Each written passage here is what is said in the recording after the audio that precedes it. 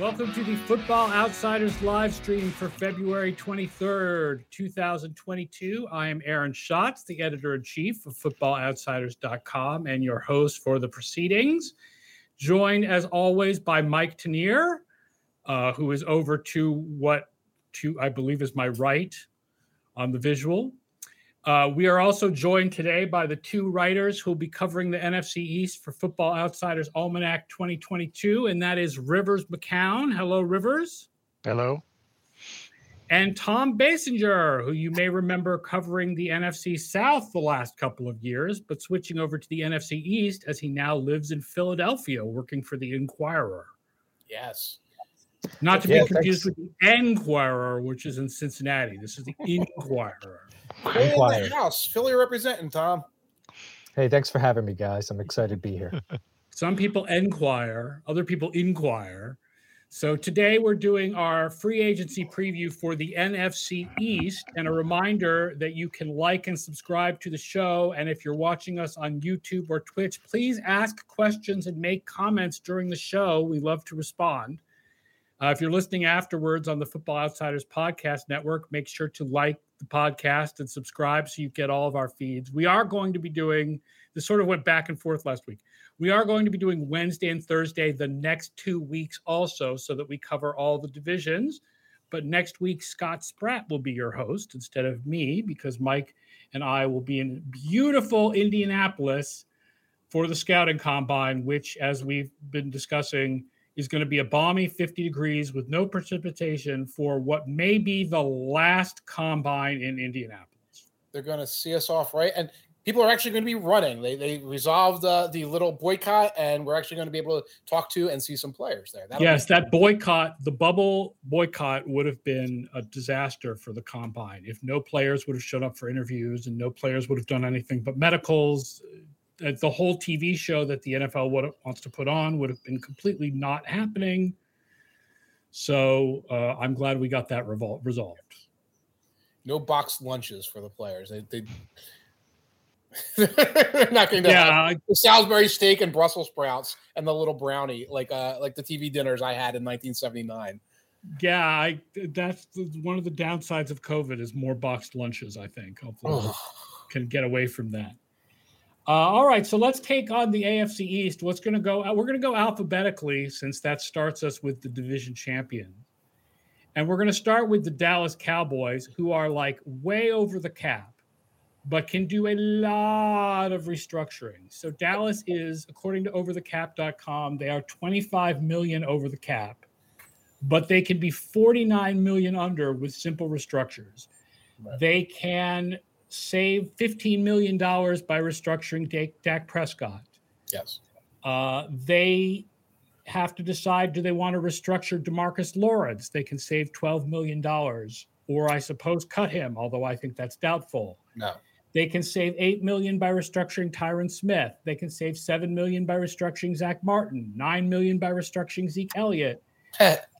And then the interesting player to talk about, this is a list of their biggest free agents, but I guess the interesting player to talk about is Amari Cooper, because they can save $12.5 million by restructuring him, or if they cut him before June 1st, $16 million. And if they cut him after June 1st, I guess it's $20 million over 2 years. Yeah. Or they can look for a trade partner, because he would have trade value. So there's another option in play there for Amari Cooper. And it seems, from what I'm hearing, all of those things are on the table right now for Cooper and the Cowboys. I mean, I think that's the big question is, what, if you're the Cowboys, do you consider trading or cutting Cooper, and then you try to re-sign Gallup, and now Gallup and Lamb are your top two receivers?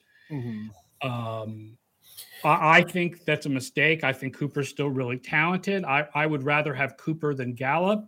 Right. But obviously Cooper comes at a higher price. They're going to need a third receiver either way, unless they somehow keep both Cooper and Gallup. And you mentioned the possibility of restructuring Ezekiel Elliott. Sometimes we say these things as if they are good ideas, when in fact they are terrible ideas, but still ideas that the team could pursue. And it's kind of like welcome to the problem with the Ezekiel Elliott contract, where I believe his cap number is about $12.5 million right now.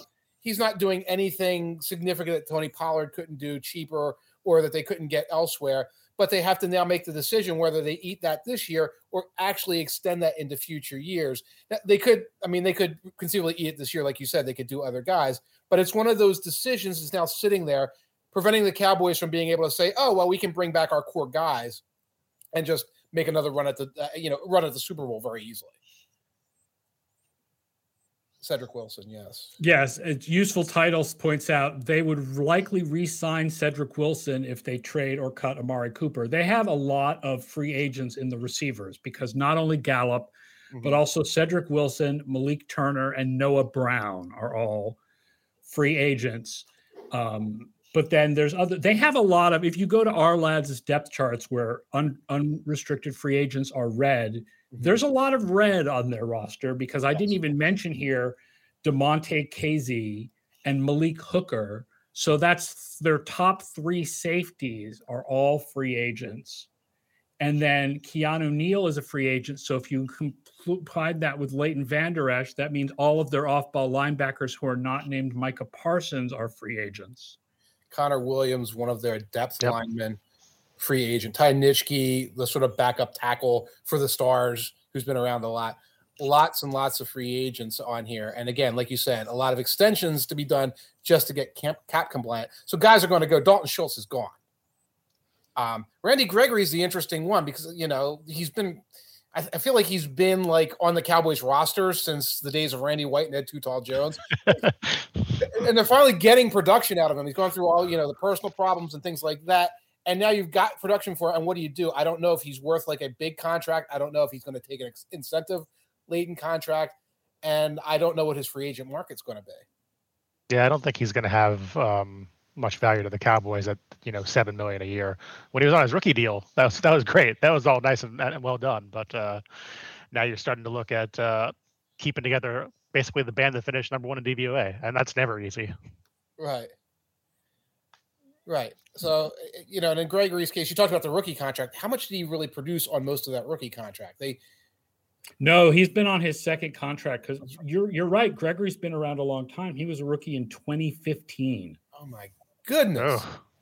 It's just because he was suspended, right? In and out because of his personal problems. He just hasn't played that much. Yeah, he was supposed to replace DeMarcus Ware. DeMarcus Ware is in the Hall of Fame debate now, and Randy Gregory we're still talking about like sort of almost as if he's a prospect. So I would say he's probably gone. And then we go back to what you said: Gallup versus Cooper versus Brown. If I'm the Cowboys, what I want to do is the Bengals thing. I want those 3 receivers out there and Dak, and I want to go. And the moment you start saying we're going to break that up, then I'm not sure what's the plan for this team to be a Super Bowl team. They can win this division. What's the plan for this to be a Super Bowl team if they're not this team with this outstanding wide receiving core and offensive line?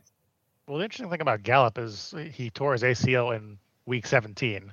So right. also not an easy comeback and kind of depresses that free agent market a little bit. So, is somebody going to give him a prove-it deal? Is somebody actually going to invest in him? I don't know. I think that's kind of up in the air for the Cowboys. And I think they kind of would prefer to just keep him on like a 1-year thing, but I don't know if that's going to happen or not. Right. And I guess if they keep him on like a 1-year thing, he's not coming back till middle of the season. Right. And that's not the kind of thing you can do luxuriously when you're trying to get cap compliant. This is the kind of thing you're $20 million under the cap. You say, yeah, here's a 1-year incentive deal to stick around. Cowboys did that in the past with guys. I'm trying to remember the dude's name, but they've kept guys around through that rehab. I don't know if you can do that in this case. I agree with you about the Elliott contract. We all said it was awful at the time. It only looks worse in hindsight. It kind of makes a problem for what they want to do. They absolutely do not it would be a very bad thing for them to restructure him and push Elliott money down the line, down the road, so that they're paying Elliott 2 and 3 years from now. They do not want to do that. But they're paying Elliott like they're a team built around the run when they should be exactly what you're saying, a team built around a 3 wide receiver attack and the fact that they do have one of the best quarterbacks in the game. Right. I think kind of the grand cap scheme of things right now is if you don't get rid of Cooper, then you're kind of just trying to get to when Tyron Smith and Zach Martin hit the end of their primes, and at that point you have more money to play with, I think. But at this point, you're just kind of trying to kick the can enough to keep those guys around while they're in their primes. Yeah, it's a Super Bowl window. It is a Super Bowl window for the Cowboys. It feels a little bit like an outside Super Bowl window because they trip at the beginning of every playoffs, but that's still it. If you're extending because you're the Cowboys, it makes sense. The question is, can you extend and still be the team that we thought was special this year? And that's a hard squeeze with what they're doing right now. But maybe I'm a little too in love with my own numbers, but I do find the whole like laughing at the Cowboys story to be a little like they lost a close game in the first round of the playoffs. Right. I'm not a believer in that certain players prove they can't do it in the postseason because players show they can't do it in the postseason until they do it. And if the Dallas Cowboys can be very, very good again in 2022, I don't think they have less of a chance to win the Super Bowl because Dak Prescott can't do it in the postseason. It's just they ran into the best of the wild card teams and they lost a close game to the best of the wild card. San Francisco was the best of the wild card teams. Right. And I think that narrative would be silly. Oh, they can't do it. There's something wrong with Prescott. There's something wrong with the Cowboys. At the same time, they're not in a position to say, well, we can backslide 10, 15% because we've proven we're right. They need to be as good as they were last year. Yeah, they need to continue to grow ideally. And we maybe get a little bit of a false read because it is an easier division from them than we might get from an NFC West team, even with all the statistics. So with that in mind, this team has to try to step on the accelerator, so to speak. Yes, Useful Title agrees with me because after all, what did Matthew Stafford do in the playoffs until this season? Nothing. Yes. And Todd Singer says, off topic, Rivers, I enjoyed your piece on Deshaun Watson from yesterday. Well, I have a feeling we may be discussing Deshaun Watson in about 25 minutes. When we play, let's throw every quarterback at the wall and see what sticks for the Washington Commanders. I was enjoying talking about real football teams, but okay, I guess we can do that too. we pulled you back in. We pulled you back into the Texans. Look. I know that the Washington Commanders sounds like they came from Any Given Sunday, but they are a real football team. They truly do exist. They're in the USFL. No, they just drafted Clayton Thorsten. Yeah, did you guys enjoy? I have to say that the USFL was very, very secretive, and they didn't really release lists of who had signed with the league. I was actually kind of surprised by the quality. I mean, I know that's a weird word to say, but they actually drafted some quarterbacks who were appearing on NFL rosters last year. Not just barely appearing as like third quarterbacks for 3 weeks when some guy had COVID, but still, from the sound of things, I thought it was going to be like those guys were all going to wait for the XFL to come back the next year and that the USFL was going to really be a bunch of nobodies like kid from Occidental College or whatever. But they were actually the players are a little bit better known than I expected. I'm definitely in the belief here. There is no way that more than one spring league can exist. I agree. This model that they're doing where the whole thing is going to be in one city, in the short term, that's going to keep costs, expenses down, and it's going to create a situation where they can be solvent. On the other hand, that's a short-term solution. If you're telling me, oh, there's a Philadelphia Stars team, but they're in Birmingham, and there's Houston Gamblers, and they're in Birmingham, at some point they've got to expand out from that. And you're right. By the time they expand out from that, they might be facing an XFL that's revitalized. So they also very strangely bought the rights to use all these USFL names from I don't know who owned those rights, and yet are doing nothing to connect themselves to USFL history, which, by the way, was 15 years before any of these players were even born. So, I mean, you and I care. Right. But who else remembers the Michigan Panthers with Bobby Hebert and wants to tell stories about Reggie White with the Memphis Showboats? And I mean, we're old people do this stuff. Everything about this league just sort of snuck up and just became real when my eyes are on other things. And I guess one of the things is the AAF and the first XFL and all these other ones. You get through a season. I heard so many things. I got told to my face, lies. I got told to my face by important, powerful people lies about some of these leagues, about how great they were doing 3 weeks before they folded. Although, at least in the XFL's defense, yes, COVID was a pretty good reason to have to close up shop. Right. That's not the one I was lied to about directly. The AAF was like a Ponzi scheme. Yes. And I was almost in it. I almost bought some of the pyramid. So, show me, get through a season. Show me Clayton Thorson out there throwing whatever Clayton Thorson's going to throw. And then I'll start buying in. Right. I think the Texans have a real chance at the USFL this year. The Texans and the Commanders. Well, kid from Occidental College, I think just signed. I know Easterby was very high on him. Well, he prays well. He prays well. They will always have the 30 for 30 documentary, which was great. The Trump one, the 30 for 30 USFL documentary for old people like me who remember the USFL does bring home lots of memories. All right, let's move on to the actual National Football League teams and talk about the New York Giants. New York Giants are 24 million over the cap, but can be 18 million under with simple restructures. But that's not that much. If you look at the simple restructures table and over the cap, most teams can be a lot more lower than that than the Giants can. Here's the thing, though. The Giants stink. Yeah. Yes, they do. Okay. So the first thing I would say about the Giants is the new management is really promising. Yes. Right? Guy from the Bills, that's promising. GM, Joe Shane. Brian Dable, that's promising. Mike Kafka, Don Martindale, that's good. Mm-hmm. Coaching staff is promising.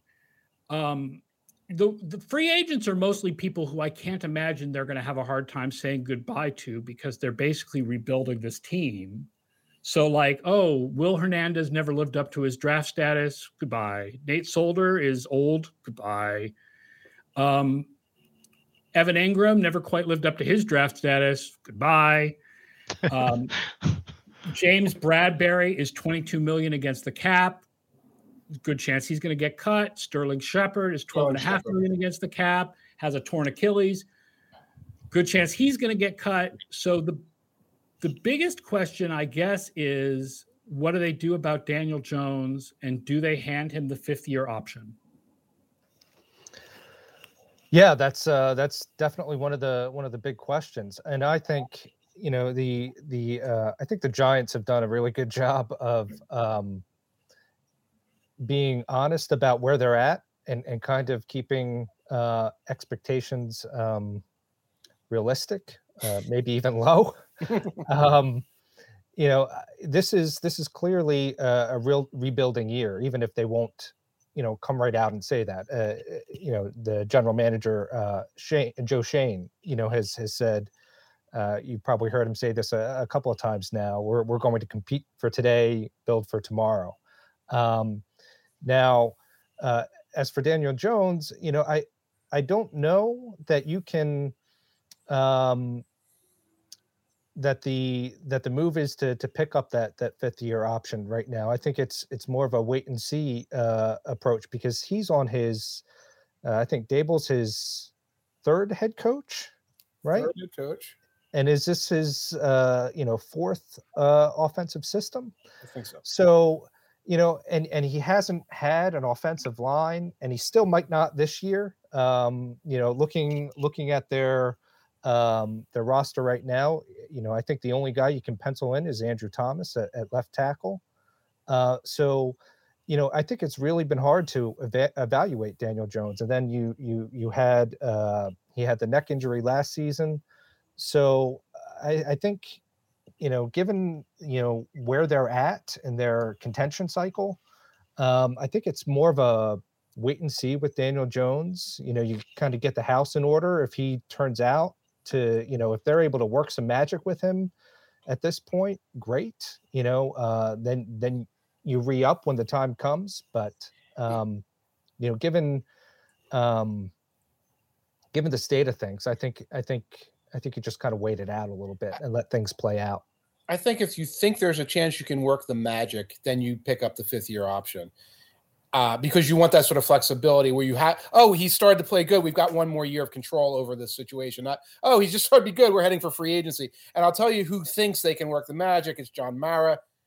This is going to be sort of a political move. Why I think my personal gut is that Sheen and Dable would love to move on first chance they get.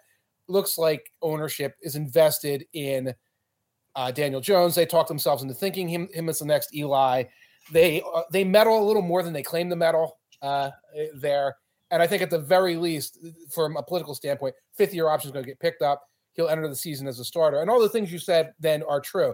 Hey, maybe we had a false read on how good he was because of that line and Garrett and Judge, et cetera, et cetera.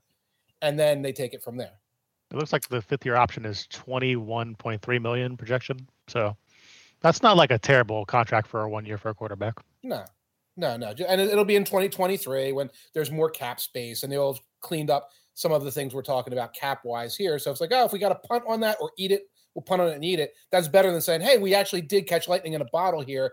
Now we have to put a free agent contract on the board for him. I'd have to go look in the past to see if there's comparables to Daniel Jones who did suddenly take a huge leap forward in year 4, but I don't really remember.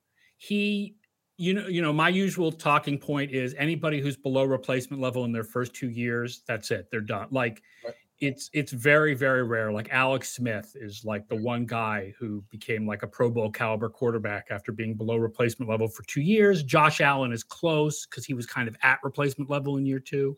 Mm-hmm. But, those things are really rare. With Daniel Jones, you have a guy who was below replacement level for his first 2 years and then at replacement level in year 3. Right. So I feel like what's the best that Daniel Jones can be? Like average. Like he's going to be the best is that he would be like the 15th or 16th best quarterback in the league. Like, if you're Brian Dable, don't you want to move on from that and try to get something better? That's what I'm thinking. Yeah, but not if it's a fight with your owner. No.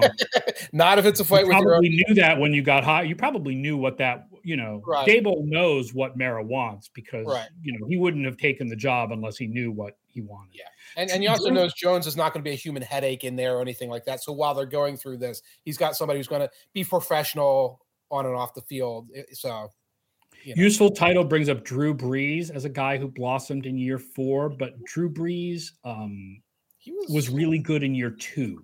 Yeah, got hurt. He was really good in year 2. Then he went down in year 3, and then he went way up in year 4. So Brees doesn't quite fit as a model because he was pretty good in his second starting season. It's kind of an interest. Go ahead, finish. No, I was just going to say that to Aaron's point, if Daniel Jones is somewhere around average, 15th, 16th best quarterback, granted, a 5th-year option at $21 million doesn't seem like a whole lot, but you really don't want to. One of the worst things I think you can do is overpay for mediocrity at the quarterback position. Right. I'm in camp move on. Whether or not, to Mike's point, ownership will meddle in that decision remains to be seen. Right. Todd Singer points out that Rich Gannon blossomed late. Yeah. That's a little different because that's not a guy who sucked for 3 years and then blossomed. That's a guy who didn't play for 4 or 5 years and then blossomed. I mean, Gannon is an interesting story because they wanted to change his position. The Patriots wanted to make him a defensive back. Joey Suck says, are the Maras willing to spend when they need to? They're $23 million over the cap. They just spent last year. They spent on Joey Gallup. Boy, what did they get for it? Oh, it was so good. Right. They'll spend. The thing is, it was Gettleman, doing the shopping, and he was throwing all kinds of weird goodies into the cart. And you also asked, are they linked to anyone like Jimmy G or Kirk? Not at this time. Talk about like spending for mediocrity. Like Tom said, you could spend 1 year for another year of Daniel Jones's probable mediocrity, or you could just go down that hole. And I'll tell you right now, I don't think anybody in the organization would be excited about bringing in Jimmy G or Kirk for the Giants.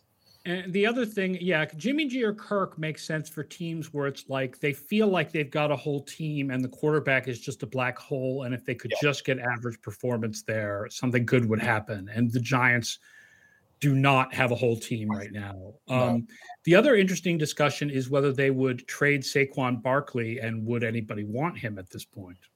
Yeah, for who? For what? I mean, I think Giants fans would like to trade Saquon Barkley for what they think he's worth.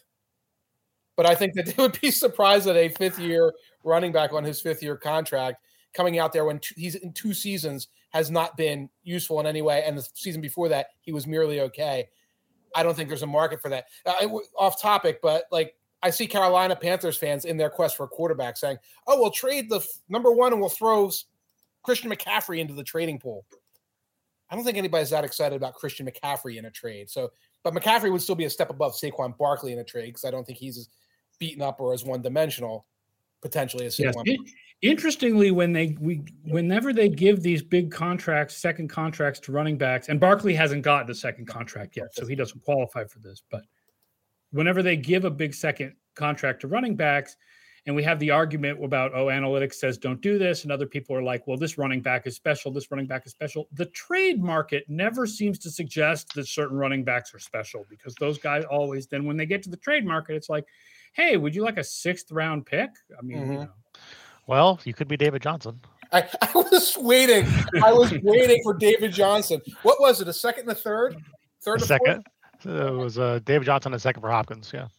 Okay, what about Duke Johnson? Duke was a third. Okay. What about Darren Johnson? What about Ernest Johnson? We'll find out this year. I want to say the one thing about Saquon that's interesting to me. Typically, we talk about how you got to separate running backs from their context. And so, yeah, in that case, you can make the point that, yeah, Barkley didn't play very well, but his line was weird, or, Daniel Jones is there, and then so he got hurt. But Devontae Booker actually had a higher DVOA than Saquon Barkley last year. It wasn't really close either. It was like -5 to -14. So that's kind of also interesting to me. And you don't have to trade him right now. You can wait. But the thing is, their offensive line situation, as we talked about earlier, you could have as many as 4 new starters there. I don't know that you can count on his trade value increasing if you hold on to him and maybe trading him at the deadline. So you may you might just run it back with Saquon this year. Right. What would you trade him for? What would it take to trade him if you were the Giants? He's not worth it. If at the deadline the Rams decide this is our over the top guy for this year, they have to throw a 4th round pick at you. I guess you take that at that point for 8 games. Yeah. Yeah, I think what you would want in return for him, you're not going to get, and what you would get, you would rather just have him. Right. I think you could realistically get a 3rd from somebody desperate. That's about it, though. Well, as Joey Sucks points out, Pete Carroll always wants another running back. Yes, yes, he'll be in the 6-man committee. Perfect. All right, let's go to a team you guys know very well, and that is the Philadelphia Eagles. Yeah, we're going in alphabetical order. The Philadelphia Eagles are currently $10 million under the cap and $42 million under with simple restructures. Their main free agents are Jason Kelce possibly retiring, and then like their secondary, or a lot of their secondary. Mm-hmm. The couple of like let's preview the Eagles articles that I found online to prep for the show were like, will the Eagles pursue a veteran quarterback? Aren't they kind of solid with Jalen Hurts at this point? I can't imagine them pursuing Wilson or Rodgers. Tom, I'm sure you've heard the rumors that they've had the phones ringing, right? Yeah, I mean that's this for the past few months, all that we've talked about in Philadelphia are Jalen Hurts and Ben Simmons. That's it. Well, you got rid of one of them. So. Yeah, right. Ben Simmons is gone, but Jalen Hurts. The thing with Jalen Hurts is he's much more likable. It's as basketball wins. So, That's a low bar, Tom. That's a low bar. But Jalen Hurts is a guy that you can root for. When fans fall over a fence at a field, he'll pick them up. Take a look at Matt Stafford. He just walks away. Oh God! Oh, we're going there. So Jalen Hurts is, but the thing with Hurts is, and I don't think the Eagles are. I think the Eagles are going to be very kind of sober in their analysis of Hurts. I don't think they're going to overreact to that last playoff game, but I don't think they're going to overreact to the second half of the season either. I think if an opportunity presents itself, Russell Wilson becomes available, Deshaun Watson even becomes available. I think there's reason to believe that they pursued Watson last offseason. I think they'll explore it. They certainly have the capital to do it. But I don't know that the roster is good enough for them to pursue. Maybe Deshaun Watson makes a little bit more sense because you might have a bigger window with him. But of course, that comes with a whole nother set of issues. Russell Wilson, maybe, but I think the window is shorter there. So, if the thing is, they have the draft capital, but I generally don't like the deals where you're giving up premium picks and also paying the guy like a free agent. I think you can do one or the other, but when you do both, I think that's a recipe for really, if it doesn't work, if it works, great, right? You can win a Super Bowl like the Rams did with Stafford. But I don't think this Eagles team is anywhere close to what the Rams were before they pulled off the trade for Stafford. No. So, I think it probably makes sense to keep Hurts and build out the rest of the roster. I think, but there may be a ceiling there, and I don't know that I don't know that I saw enough to make me think that Hurts is going to make this big leap in his third year. He seems skittish in the pocket, even when it's clean. Doesn't he makes some tight window throws, but probably not enough. You don't see him throwing a whole lot of guys open. I don't think he's, if I had to decide today, I don't think he's their long-term answer. Probably more of a stopgap. Right. I think if they make one of those trades, they will have worked the offer down to the bone, because Howie's very good at that. These trade offers come and he gets the absolute best value. I don't know what that means for Deshaun Watson or Russell Wilson. I mean, Russell Wilson has got to be 2 of the first round picks plus something else. Maybe you can work the mighty Texans down to something else to get Deshaun Watson, as they have to get some value at this point. But that's the way it's going to be. So if they do this deal, I don't think it's going to be, well, we got rid of all 3 number ones and next year's number one. Like, I saw some crazy stuff. They should trade 4 number ones for him. This team is not built to be able to do that and to succeed afterwards, because they need some of this draft capital to actually make upgrades elsewhere. Well, the major thing about Watson right now is that he's still got that no trade clause, and he already reportedly vetoed a deal to the Eagles last offseason. So at this point, you're like, we're all trying to figure out, okay, so he's not going to the Dolphins anymore. So where does he want to play? And there's been almost no guidance on that from him publicly or through any kind of sources. So could he go to the Eagles? Maybe, but we don't actually know if he wants to go there. Do the Eagles have a depth at Chaplin to throw in for Watson? No, Todd, we traded him to Indianapolis last year. And the other thing is, I think the Eagles are still kind of working themselves. They did a very good job of it last offseason, but still kind of working themselves out of this Carson Wentz mess. To begin, the picks they gave up to get him to begin with, and then all of the dead money that they had to eat last offseason. So I still think they're kind of working through this. They're trying to kind of thread this needle between rebuilding and competing, and they've done a decent job of it so far. But I think the Eagles would tell you, if you look at last season, it was very encouraging to see them go from 2-5 to 9-8, make the playoffs. They exceeded a lot of expectations. It was a fun, exciting run, but I think you saw the difference in the playoffs between where the Eagles are and a team like the Bucs with Tom Brady. Just how far they have to go yet. Brian, come on. They need to take a first-round wide receiver, Brian. They do. They actually do. Just not Reagor again. Not Jalen Reagor, that's all. Mike Kurt says, isn't it a little hard to evaluate a quarterback with only 2 reliable pass catchers, one of who was a rookie and the other is a tight end who is best outside the numbers? Yep. Yeah. That's why Tom and I are like, we're like trying to figure out what we saw. And I think a lot of people in Philly are trying to figure out what we saw last year. And well, they're behind a good offensive line, so he did have that going for him. Good offensive line, good running game. One terrible wide receiver, no number 3 wide receiver to speak of. Best wide receiver is, weighs less than my 15-year-old son, although he's a heck of a player.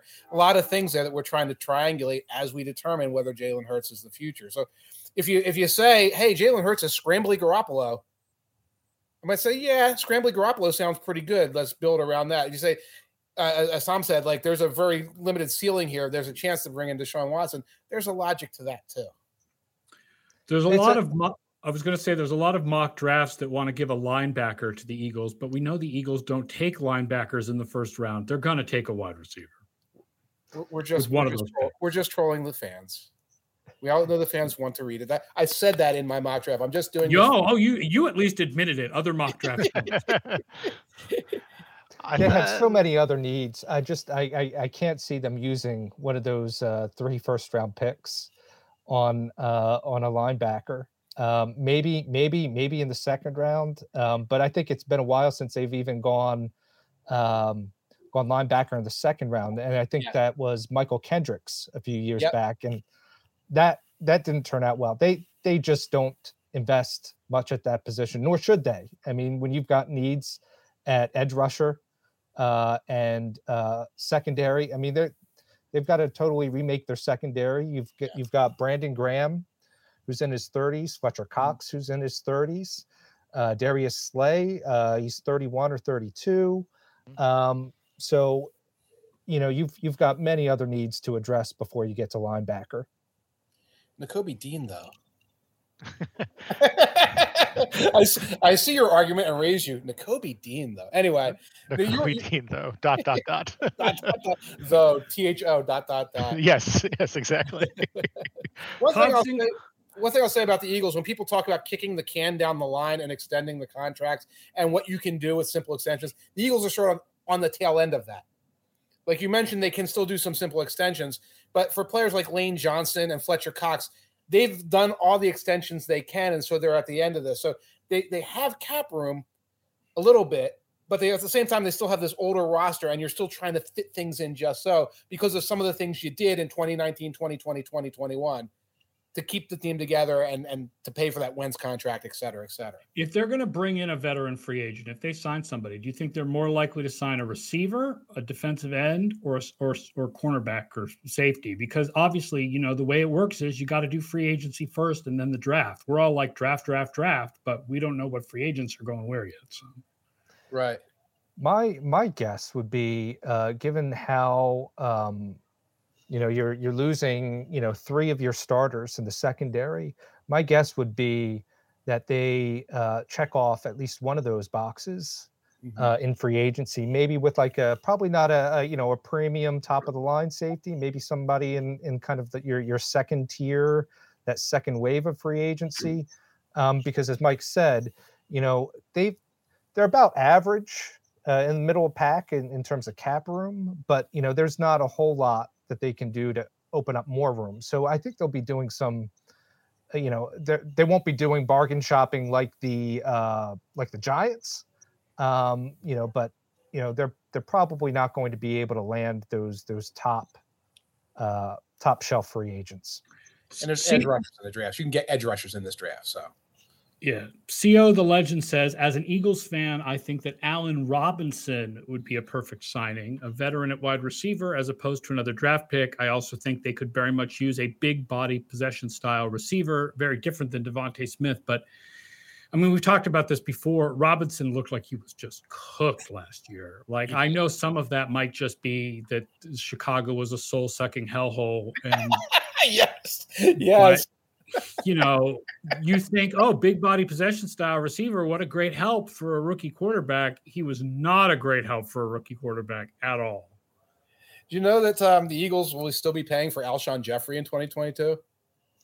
I thought Alshon Jeffrey retired the moment after the Super Bowl. I honestly did. I know he was on the roster for 3 more years and played like 6 games, but that was a big body possession receiver. And of course, he did play well. But yeah, again, I like what you're saying. I like Allen Robinson in theory, but I agree with Aaron 100%. I'm worried. I'd have to have the guy in for an interview and be like, where's your head at this point after all those years in Chicago?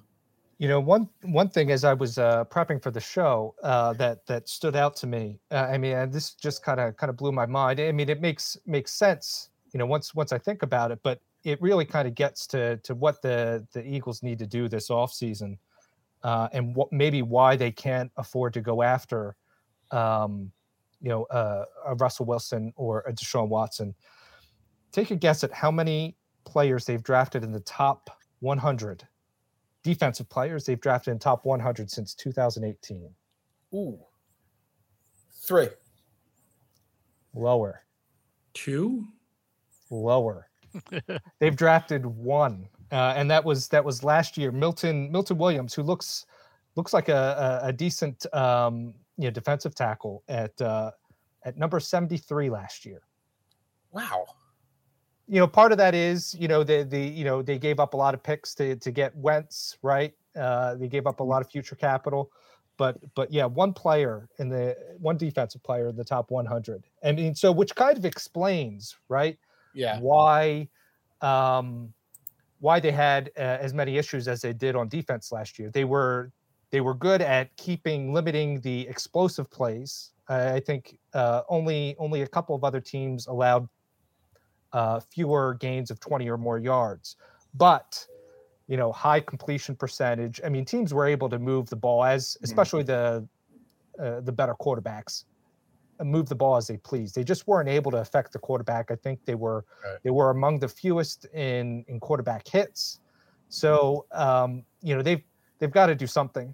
You know, I would think this has to be a defensive focused off season, but I don't know that Roseman and the Eagles can help themselves if well, I mean, they're going to need a receiver. Absolutely. They could do veteran receiver, and then just the draft could be very defensive focused, certainly. Nakobe Dean. All right, let's move on to the Washington Commanders. That is a real NFL team. We have a list of their top free agents, but I apologize. I left safety Bobby McCain off this list. And Bobby McCain actually led the league, led the team in defensive snaps last year. So that was a real oversight by me. But obviously, with all respect to Bobby McCain, there's one major free agent here, and that is Brandon Scherff. Washington is $27 million of effective cap space, $64 million with the simple restructures. The problem with Scherff is that he's missed 22 games over the last 4 years, and he turns 31 next season. Yep. So it's like, do they want to sign him to a big long-term deal, or do you let him go and find someone younger and focus on the future? I feel like he's gone. I feel like historically they've moved on, for better or for worse. Even when it wasn't a good idea, they've moved on players of his age, his injury level on the offensive line. And that frees up those millions for doing some of the work they have to do, like figuring out what they're doing at quarterback. Yeah, they got decent play from his backup, Wes Schweitzer. I hope I said that name right. So I think that they'll probably move on from Scherff. I think the only guy on this list who they have a big interest in keeping is McKissick, who they've already been kind of leaking out, oh, we like this guy a lot, we want to re-sign him. Right. And that shouldn't cost much. Yeah. It better not cost much. Humphreys is part of there's a number of wide receiver free agents, but there's also a number of wide receivers staying behind. They'll still have McLaurin, they'll still have Dynamie Brown, the 3rd round pick from last year. Yep. Curtis Samuel, if he can get healthy. Antonio Gandy-Golden, although he's never really done anything since they drafted him. They'll have wide receivers around. So I feel like they don't really need, they could draft another third or fourth round wide receiver, and then they'll be fine at the position. I think Cam Sims is a free agent too, and he did a little bit last year. He's somebody that could consider re-signing. But other than, I think in quarterback, it's like Ryan Fitzpatrick. This may be Ryan Fitzpatrick's time to finally walk off into the sunset. And they'll just leave Heineke at the quarterback position unless, right, either they draft somebody and they're in the right position to be the first team to take a quarterback, or, I could see them trying to go make a big splash for a veteran with the idea of, first of all, despite what happened to our defense last year, there still is tons and tons of talent, especially in the front four. We should have the kind of defense where if you take a veteran quarterback and you put him with Terry McLaurin in this defense, like, you can really make a run. Plus, I wonder if there's a feeling of like, let's go make a big splash because we have a new name and a new logo and we're trying to sell tickets and all that stuff. Yeah. And that splash's name is Jimmy Garoppolo. That's going to get people rushing out to buy their Commandos jerseys. But it's not just that, but it's Ron Rivera's year 3. And the idea that you're going to draft from this quarterback class and start a quarterback rebuild in year 3, that's really not ideal timing. So, I think they were building so they would be able to add the quarterback. It looks like their cap situation is in place to add the quarterback. And now we've got to figure out which of these less than ideal solutions is going to end up being one of the Commanders. Big slash. Very damn. Yeah, it's still weird to say that.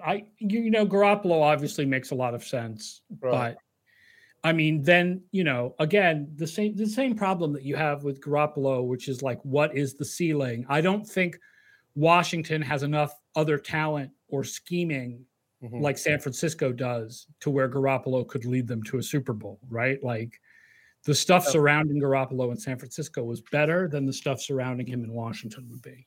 Yeah, although you could say if Samuel gets healthy, he's a yak guy. Short passing yak guy. Tonio Gibson is a yak guy coming out of the backfield. So you have that. You have a go-to guy in McLaurin. You can add these other yak guys. So you can do some of that stuff. Maybe you do keep Scherf so you can build that strong offensive line. I don't think it's a brilliant strategy, but it's hard to come up with a strategy for this team that makes them anything more than a front four that has a lot invested in it and didn't play well last year with just a bunch of stuff attached to it. Like, I think the front four still played well. I think it's the secondary was terrible. Right. You reached the point where the front four just couldn't do enough because it's like somebody's going to get open. So play max protect and wait for Chase Young to get hurt, and then you can win. Yeah. To spoil my the upcoming bold moves piece a little bit, I think they should double dip a quarterback this year. I think they should trade for somebody like Garoppolo and draft somebody in the second round or maybe the first round if they stop the pick. Ooh. Have anybody in mind? I know, but they're hot and heavy on Kenny Pickett as far as I can tell. So I think that's where they want to end up. I don't think they're going to get there if they trade their first round pick in any way. But I like trading for Garoppolo and drafting Kenny Pickett just having the same guy twice. I mean, but you got to have a solution, right? You got to have a plan here. It's most important position in the NFL. Yeah, they're kind of similar. I can kind of see that in part because both of them are like, I mean, as opposed to Malik Willis is the Dave Kingman, it's nothing but home runs and strikeouts. Like, let's see if we can Josh Allen this guy. I just mixed my metaphors between sports, but you get my basic idea here. Dave Kingman just showed up on the podcast. Yeah, I'm blown away. With the chat. I love it. I almost went with Rob Deere. Who was that guy for the Reds a couple years back? Adam Dunn. Adam Dunn. Adam Dunn. Yes. But I mean, I guess I'm on Team Willis just because I feel like, and it's weird because I'm the one who keeps saying Josh Allen was a black swan. It's not going to happen again. Don't keep drafting guys like him expecting it to happen again. Right. But if you want to take the chance that it's going to happen, I mean, it's better to take the chance that that's going to happen again than to get somebody mediocre. Malik Willis is your guy. Big guy, runs well, throws hard, has a good head on his shoulders. I mean, that's not ludicrous to try to do something with. But you're right. If you bring him in and say, oh, here's the starting job, you're going to have one of these guys who throws 20 interceptions and gets sacked 65 times as a rookie. You need a bridge quarterback. I mean, theoretically, Heinicke could be that bridge quarterback. How long are we going to wait for the Commanders to be anything? Well, that's the thing is, like you said, Ron Rivera is in year 3. Ron Rivera does not want to wait for Malik Willis to develop or for Kenny Pickett to develop. He wants to win now. Right. And what a place to be at this point, because I don't think they're going to be – they would get vetoed. Wilson would veto Washington in a second, like Deshaun Watson. I don't think that would be Deshaun Watson in Washington. Oh my God. But like that, he would veto. Yeah. No, the mix of Deshaun Watson's legal problems and the specific legal problems of the Washington football team, AKA the Commanders, is not a good combination. That would be bad. It would be very on brand though. You have to give them that. Yeah, it would be very sad. Like, that's a brand you're avoiding. But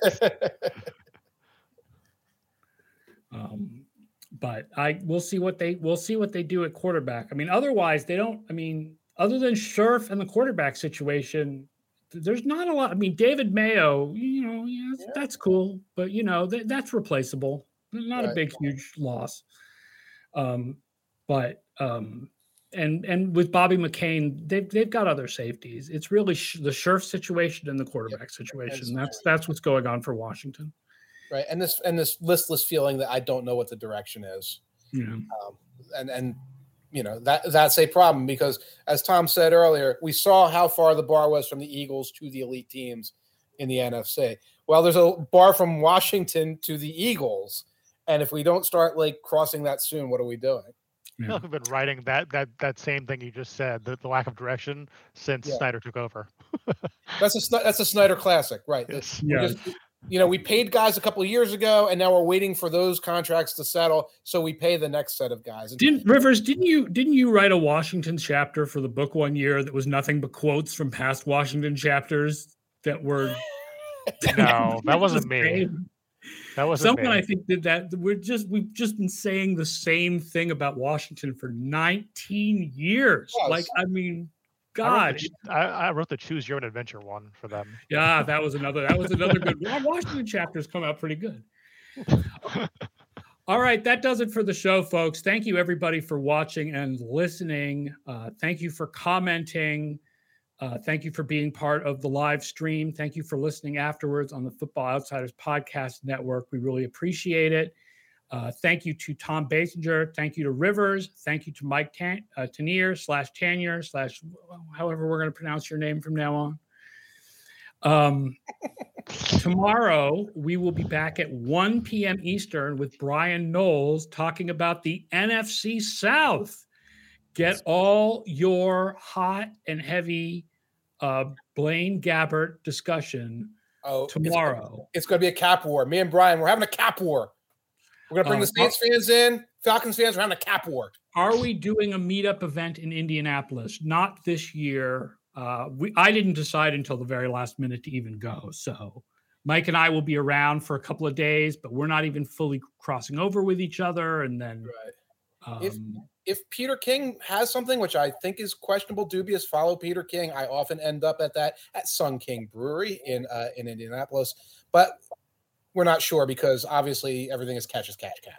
Yeah, we're not quite sure how this is going to work this year. Like, it's more open than last year when we didn't all go to the combine, but it's not going to be like years past quite. It's going to be weird. I'm not sure.